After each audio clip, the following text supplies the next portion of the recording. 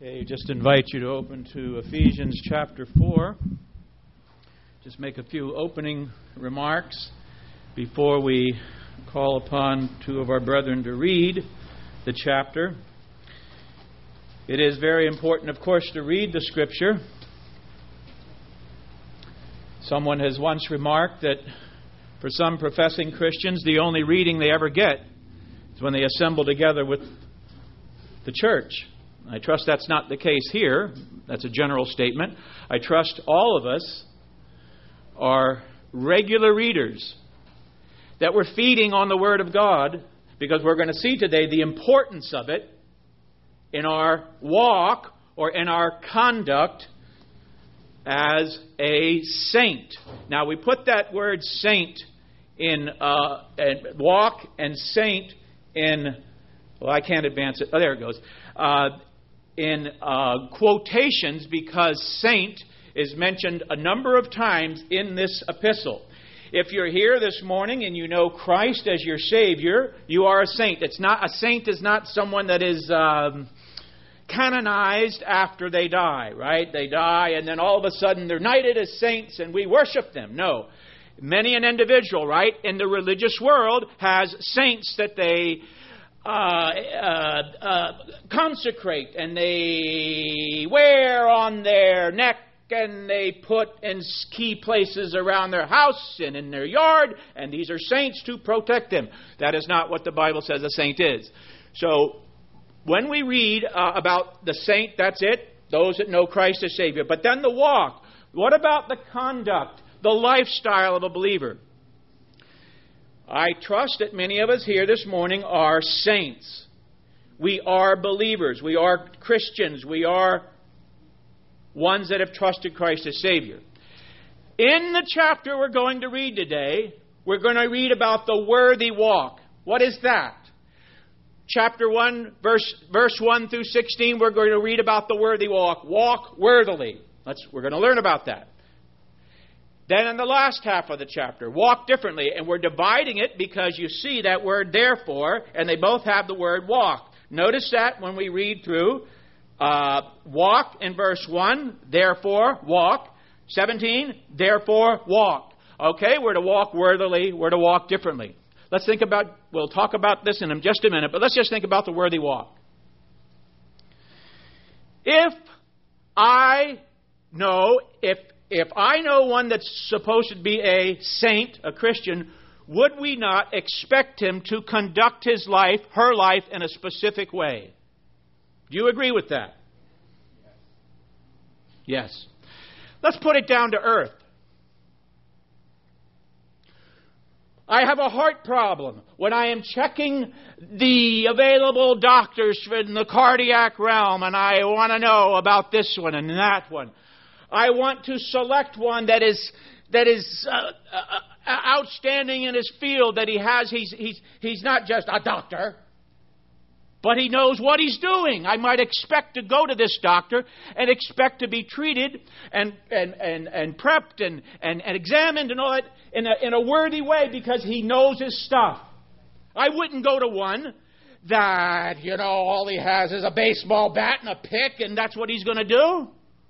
No. I might examine him and take interviews. Is he a worthwhile doctor? Now, let's just say this.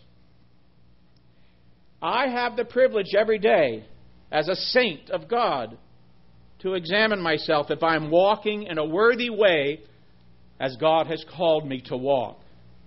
My speech, my thoughts, my actions, do they compare to what a Christian is? In other words, when so-and-so comes in the room, do I say, oh dear, it's her again. She says she's a Christian, but look at the gossip that comes out of her mouth. Is that a Christian? No. You're right. But it's a serious matter, isn't it? Think about it this before we read. This is so exciting.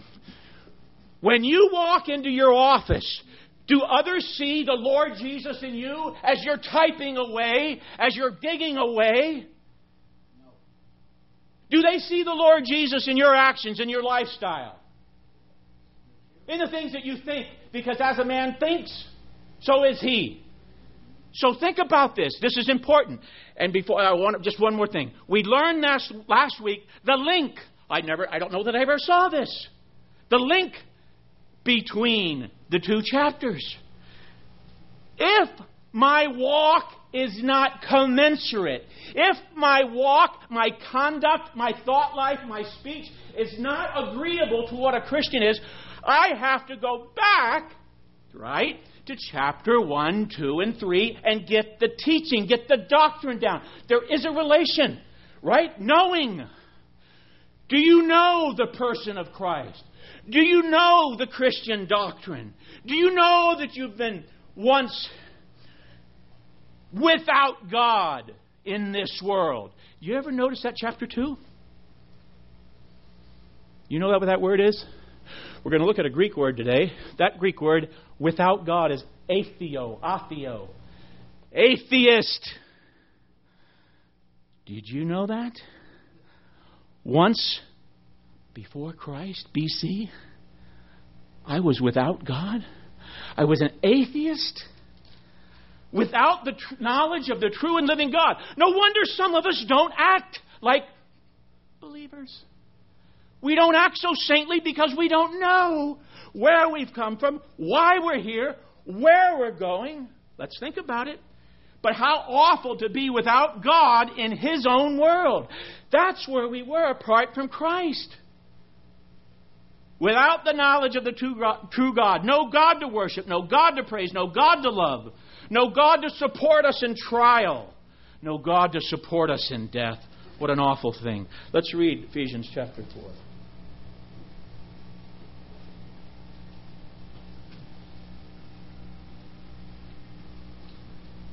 Right. Ephesians chapter 4. I therefore, the prisoner of the Lord, beseech you to walk worthy of the calling with which you were called, with all lowliness and gentleness, with long suffering, bearing with one another in love, endeavoring to keep the unity of the Spirit and the bond of peace. There is one body and one Spirit, just as you are called, in one hope of your calling, one Lord, one faith, one baptism, one God and Father of all, who is above all and through all and in you all. But to each one of us grace was given according to the measure of Christ's gift. Therefore he says, when he ascended on high, he led captivity captive and gave gifts to men. Now this he ascended, what does it mean but that he also first descended into the lower parts of the earth? He who descended is also the one who ascended far above all the heavens, that he might fill all things. And he himself gave some to be apostles, some prophets, and some evangelists, and some pastors and teachers, for the equipping of the saints, for the work of ministry, for the edifying of the body of Christ, till we all come to the unity of the faith and of the knowledge of the Son of God, to a perfect man, to the measure of the stature of the fullness of Christ, that we should no longer be children tossed to and fro and carried about with every wind of doctrine by the trickery of men and the cunning craftiness of deceitful plotting, but speaking the truth in love, may we grow up in all things into Him who is the head, Christ, from whom the whole body, joined and knit together by what every joint supplies, according to the effective working by which every part does its share, causes growth of the body for the edifying of itself in love.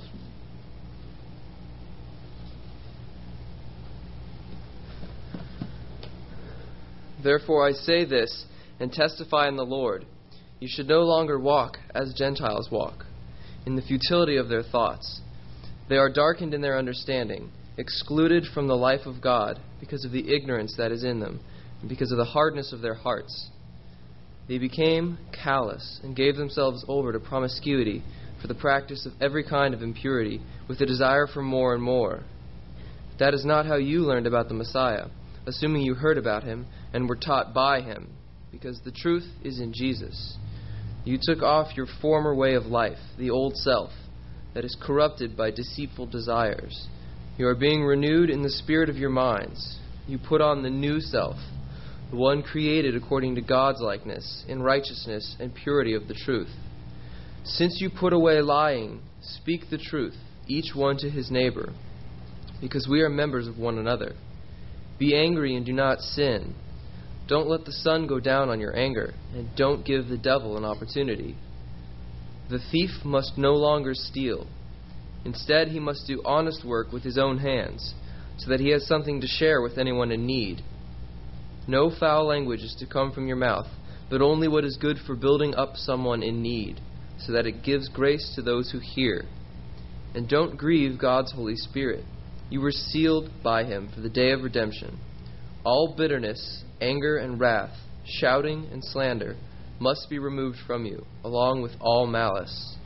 And be kind and compassionate to one another, forgiving one another, just as God also forgave you in Christ.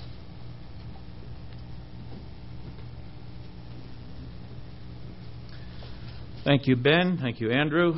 Let's just take a look at, really we could close the meeting right here with this slide. Because the saint is called to walk in a worthy manner, and that's spelled out somewhat here. But he's also called, or she's also called to walk differently. Right? I live, you live, in a very wicked and ungodly world. I work in an office where all I hear is gossip and backstabbing. Is that to be my portion? Do I follow those steps? Is my heart filled with bitterness because of this sister or that guy? We need to examine ourselves. Walk worthy. Walk differently. Listen.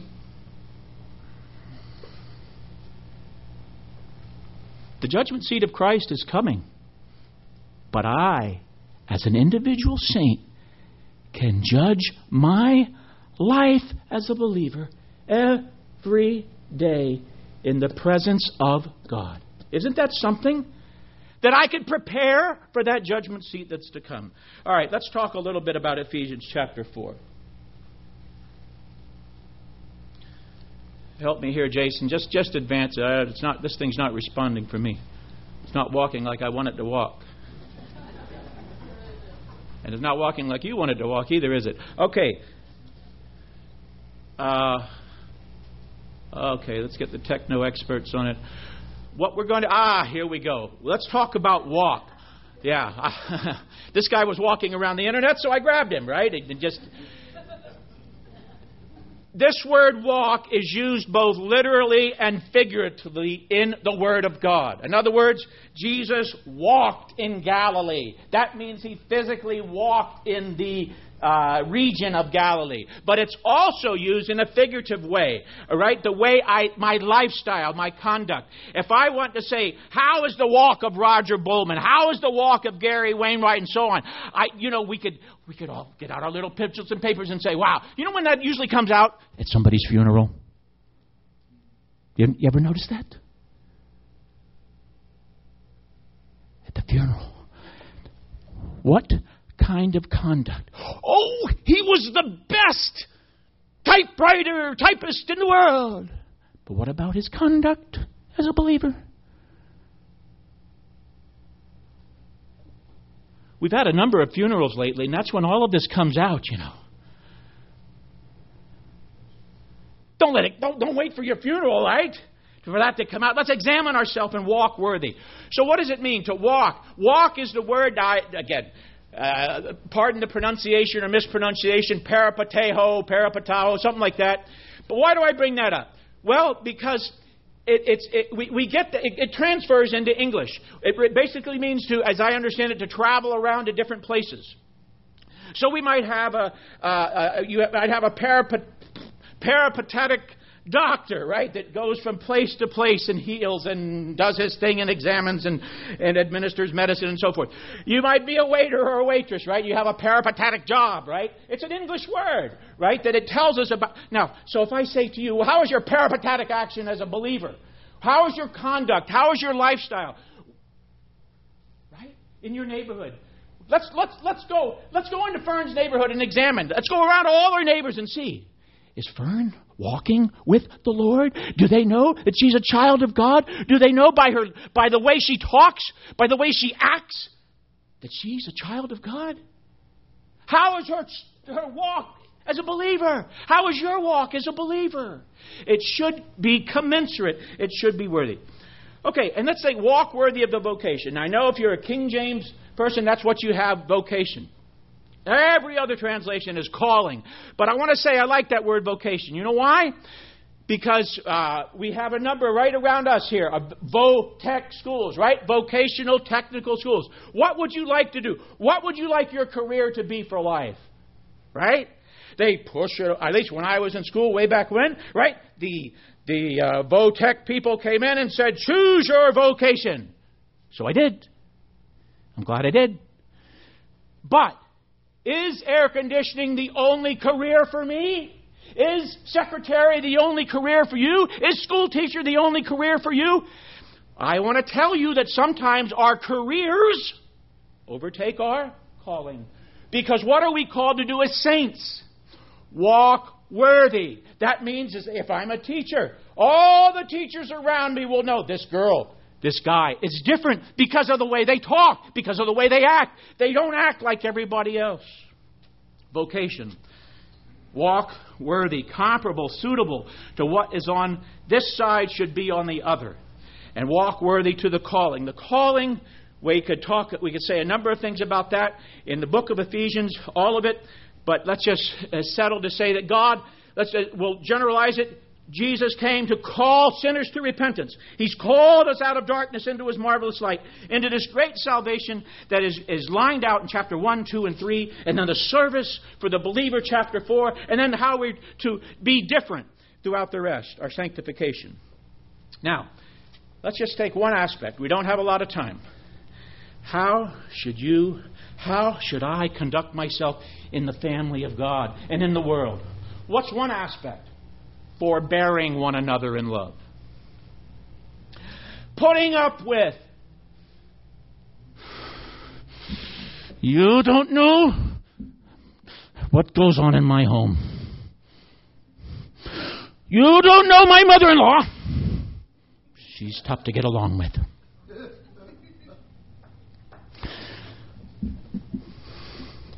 However, if I'm going to walk worthily, I'm going to what? Forbear, put up in love, right?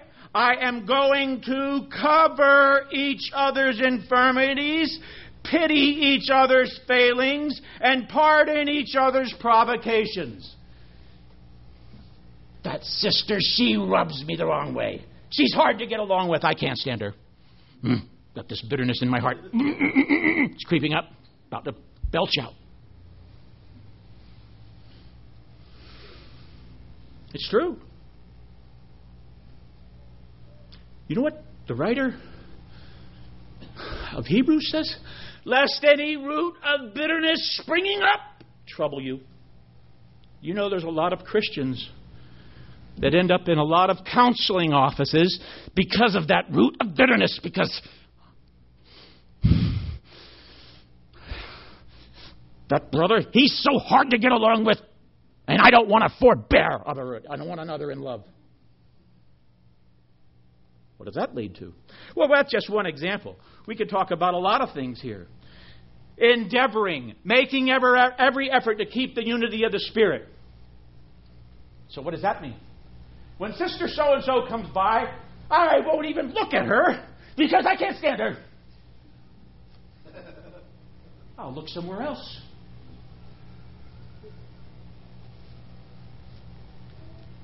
Think about it. The worthy walk. How does it bear out in my lifestyle, in my thought life, in my private life? Forbearing one another in love. Endeavoring, making every effort to keep the unity of the Spirit in the bond of peace.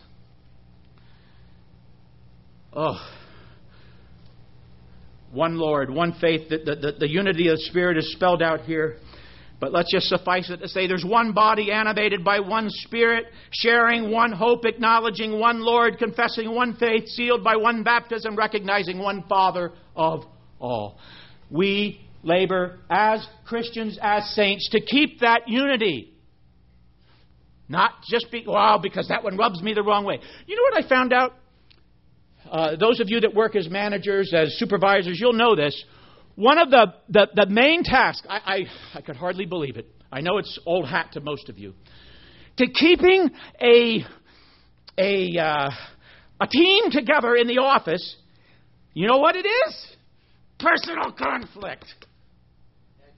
Personal conflict.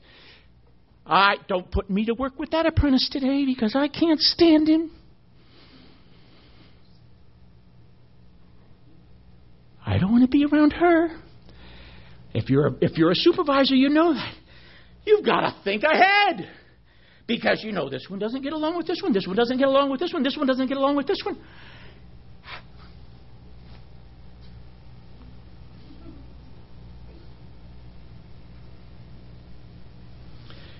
Can you imagine? There's a Father up above and He's looking down at love. Oh, be careful. Little eyes, what you see. Little hands, what you do. Can you imagine looking up to that one Father and saying, I can't stand that sister. To dwell above with saints below, oh, that will be glory. To dwell below with saints below, oh, that's another story. I can't take it. This is serious business, isn't it? It's cause for each of us to examine our hearts in the light of God's holy word, in the light of God's holy presence, and in the light of the Spirit that dwells in me. We're going to read, is it here? Yes, it is here. I can grieve the Holy Spirit of God. Did you know that? By my actions. Is that what you want to do? Now, let's get Mr. Walker off this thing. Let's move it some. Here's a good one. Do you know? Well, I guess all of us here at Boulevard know. We have a lot of bright and beautiful children in this assembly. One of them makes every effort when he comes home to drop his shoes in his dad's work boots. Dad started thinking, I have to watch my steps because Junior is watching. Now, those of you that are parents, does that make sense to you? Those of you that aren't parents, there's a Father up above. He's looking down in love. Is my steps, the steps of a good man are ordered by the Lord. Is my steps, is my walk pleasing the Lord? I'm going to walk. Am I walking after the manner that He would have me walk?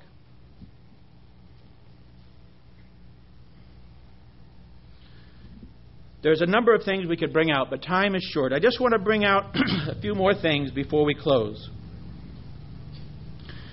The ascended Christ led captivity captive. When He came down out of heaven, He led captive those of us who were captivated by sin and Satan, and now we're captives of Christ. And just like the captain that leads in triumph all of the enemies and all that he has conquered, why He's led captivity captive, and not only that, He's gave gifts to men. He's delivered His people to His own power. That's what Christ did when He came down and He bore our sin in His own body on the tree. There's a number of verses that tell us that He triumphed over them, the principalities and powers. He triumphed over them in it. It says in Colossians. And then in Luke chapter 4, it talks about setting the captive free. That's where we are if we know Christ as Savior. Why did He give gifts? Why did He do that? For the perfecting, for the equipping of saints. By the way, do you know what your gift is? It talks about gifts here. Watch this. It says, unto every one of us is given grace. That is the gift, spiritual gift. When it's not just for the superlatives. Sometimes we get the impression in the Christian experience, well, it's just those of you that have this public gift. You're the clergy, I'm the laity, I just come and listen and then I go home. When I was in high school, a long time ago, right? Didn't you have these categories? Most likely to succeed. Most likely to what? I don't know. How many categories are there in the superlatives? A lot, right? And you look up and I want to be like them. It's not just them that have a gift. You and I who know Christ. Every single one of us has a gift from the risen Christ. Till we all come in the unity of the faith and to the knowledge of the Son of God. Now watch this. Why? That we should henceforth be no more children tossed to and fro with every wind of doctrine. You and I both know in the world in which I live, there's all kind of currents of Christendom out there. There's all kind of hurricanes of heresy out there. Storms of Satan that are trying to get into my heart to get me all twisted around. Listen to what Paul said. He brings the elders of Ephesus to him. And one of the warnings he gave them was, be careful. Some of your own people will arise out of your own little assembly and speak perverse things to draw away disciples after them. You know what that is? That's the truth with a twist.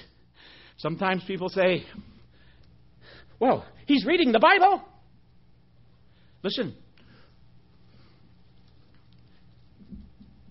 On Christian television, quote, Christian television, we need, no matter who it is, if it's Joel Osteen, if it's Joyce Meyer, if it's John Hagee, if it's Charles Stanley, no matter who it is, we need to beware, don't we? We need not... Is all of our understanding and teaching coming from them? If it is, we're in trouble. And if it's coming from me, you're in trouble. Watch out for the sleight of men. There are many currents of Christendom out there that are going to lead people right to hell. One of the main ones is the age-old doctrine, salvation by works. How many thousands of people are there out there that send money for the prayer cloth because they're positioning themselves for a place in heaven? I gave my money to you. Therefore, I'm acceptable in God's sight. We could spend hours on the sleight of men that's out there. But what we're to do, if we're going to walk worthy, is to have this knowledge of the Son of God from the Word of God. When the child of God looks into the Word of God, he is changed into the image of God by the Spirit of God. What a wonderful salvation. If you have a problem, if I have a problem, if I know that out of my mouth comes gossip, and what did your translation say for corrupt communication? King James says it's at the end of the chapter. That was an interesting word. Sometimes it's good to read, the other translation. It gives us, I think it's verse 30, 31, 32, somewhere down there. If I have a problem with my language, did you find it yet? Foul language. Foul language.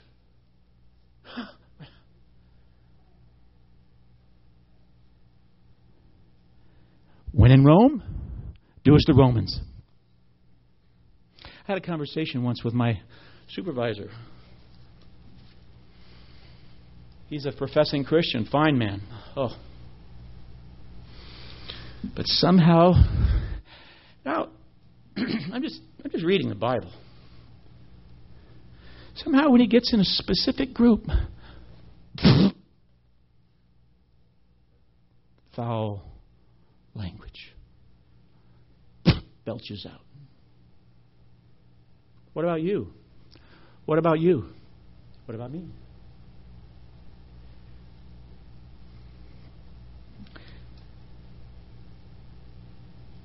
Let's end up with 17 through 32. We're to walk worthy, but we're to walk differently. What an awful description of the others that are in the world. Gentiles, it says. This I say and testify in the Lord, that ye henceforth walk not as other Gentiles walk, in the futility of their mind. Empty, containing no truth, devoted to vain sinful pursuit. You can't read this without being affected. That's the kind of people that are in this world, and that's the kind of person I was apart from Christ, having their understanding darkened, alienated, separated from the life of God through the ignorance that is in them because of the blindness of their heart, who being past feeling. What does it say? Callous. Callous. I have no feeling. Somebody once said conscience like an alarm clock. You know? The alarm clock. Well, nowadays, I don't know, they don't have those type anymore, but I hit the snooze button. Bang! The old type, you know, the old type alarm clocks that had the little bell. You know, bang! I hit the alarm clock. Bang! Hit it again. That's what conscience is. I keep putting it in this place. Go back to sleep. Bang! Bang! Bang! Bang! Betty Toon. There's no more alarm clock. And there's no more conscience because I beat it to death.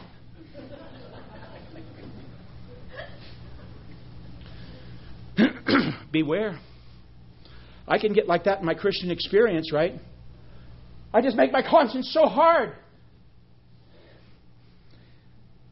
Let me tell you what Esau did. Oh, we're getting out of time here. Esau, he was a profane person. And when he was tricked, and he didn't want it anyway, when he wanted to get that spiritual blessing, he sought it carefully with tears, but he found no repentance because he was so hardened.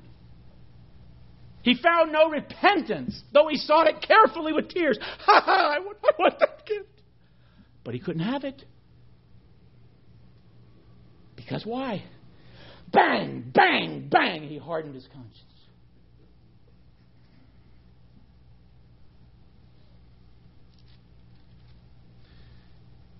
Two more things.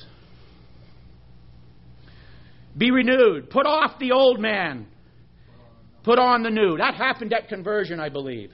The moment Matt Fury trusted in Christ, the old man, all that he was in Adam, was put off. And the new man, if any man be in Christ, he is a new creation. All things passed away, all things become new. That's what happened when Matt trusted Christ as his Savior. But now, Matt, like everybody in this room that knows Christ as Savior, we're to what? Renew. There's this renewing process. That's continuous. It seems that the putting off and the putting on, that happened once. Those of you that are Greek scholars might be able to see that, but it doesn't matter. The renewing is a constant process because that old man's always rearing his ugly head. You know, I'll give you a piece of my mind. That's what we always want to do when somebody cuts us off in traffic, when somebody speaks an unkind word to us. I'm going to get him back. I'm going to hold on to my anger. I'm going to let the sun go down on it. I don't care. And then what happens? Bitterness. Nothing wrong with being angry. There's righteous anger. But if I let it stew, it leads to bitterness. What's the word of Scripture? Be angry, but don't sin. Deal with it. There's something that's caused me anger. Deal with it. In the presence of God and in the presence of that person. Go back to that person that backstabbed you, that said an unkind word.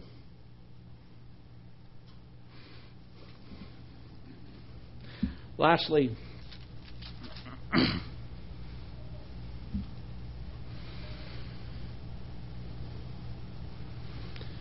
beware about my lifestyle, your conduct. Is it grieving the Spirit of God the way you're living right now? Let me ask you this.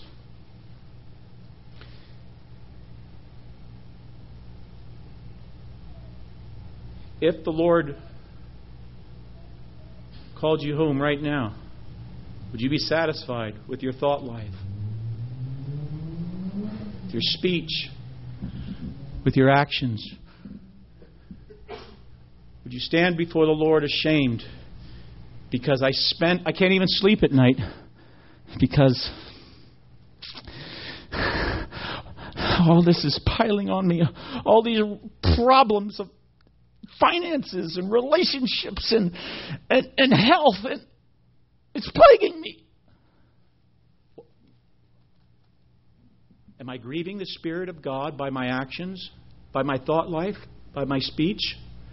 How am I displaying myself to my children, to my family, to my co-workers? Do they know my stand in Christ? Can they tell by the way I talk? Can they tell by the actions that come out of my life? Or am I grieving the Holy Spirit of God? How about the way I treat one another? Be kind one to another. Compassionate, tender-hearted, forgiving one another, even as God for Christ's sake hath forgiven you. You remember the story? We'll close with this. Luke chapter 7. The lady comes in to the Lord. She wouldn't have been able to come in if it was up to the Pharisee, because he looked at that woman. He said, "This woman's a sinner. She's despicable." But because she was forgiven by the Lord, she proved it by her actions. Right? She anointed his head, she anointed his feet with her tears, wiped his feet with her hair, because she loved much. She proved that she was forgiven much. If I have a problem in not loving my brother or sister, maybe I don't realize how much the Lord has forgiven me. You remember? Well, one more time. Guy. The Lord forgives the man with the $10 million debt. I'm free. Can you imagine the burden lifted off? If you had a $10 million debt and all of a sudden it's done. And then he goes out to the man that owed him $1. Pay me what you owe. You snake. You owe me $1. That's how we act in our life. Do you know how much you have been forgiven by the Lord? Do I know how much I have forgiven? Let me just tell you this. When I watch the speech, the actions of others, I say, wow. But for the grace of God, that's where I go. And I can learn from that. Sometimes the issues that I'm dealing with, the Lord puts them right in front of our face. If I have a problem with backstabbing, I got Mr. or Mrs. Backstabber right in front of me. Front stabbing me.